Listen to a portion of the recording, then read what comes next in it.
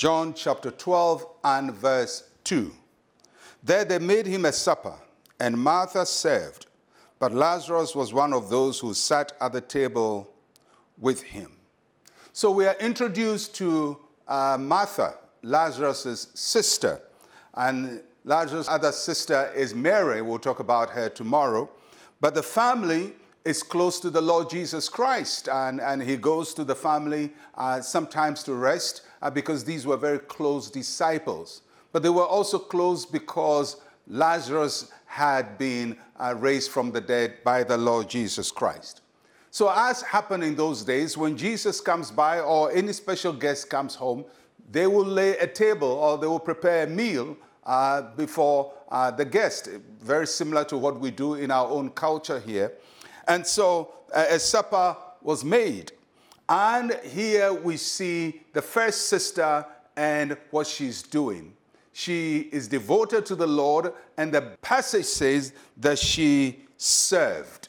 Martha was a devoted worshiper of the Lord Jesus Christ who did works and who served to show her devotion to the Lord.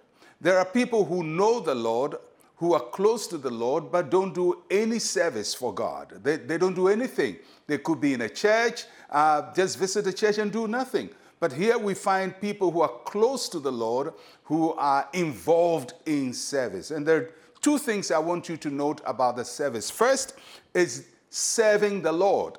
That's what Martha was doing. She was serving the Lord. Of course, she was doing it by going to the kitchen, preparing food, bringing the food out, clearing plates. It may not seem like a very big deal if you compare it with maybe Peter, an apostle, or John, and the big things they were doing. But Martha's service was as crucial as everybody's service. And there are many ways in which we can also serve the Lord. And if you believe you're close to God, then find a way to serve him, to do something that benefits God.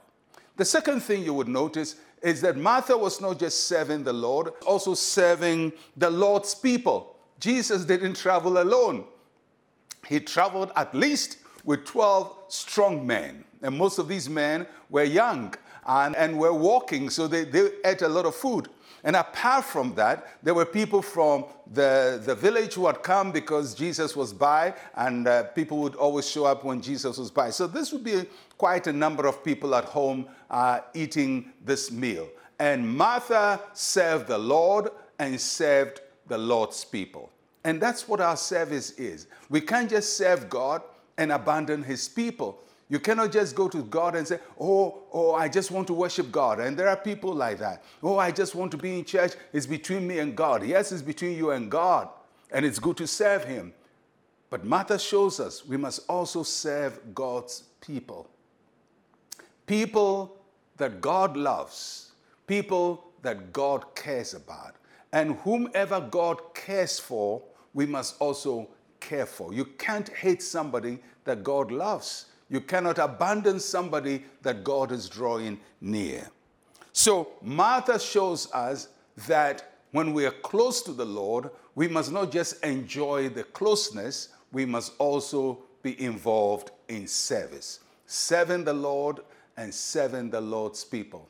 So, is that what you're doing this Easter period as we contemplate the Lord Jesus Christ? Why don't you think about your service to the Lord and your service to God's people? Are you active in your church? Are you active in the church community? Are you leading any group in the church? Get involved in your church. Serve the Lord and serve God's people. That's the example of Martha in John chapter 12, verse 2. Let's pray. Say with me, Heavenly Father, help me to diligently serve you with my abilities and care for those you care for. In Jesus' name, amen and amen. I'll catch you again tomorrow. I'm Pastor Mensa, Otabil. Shalom, peace, and life to you.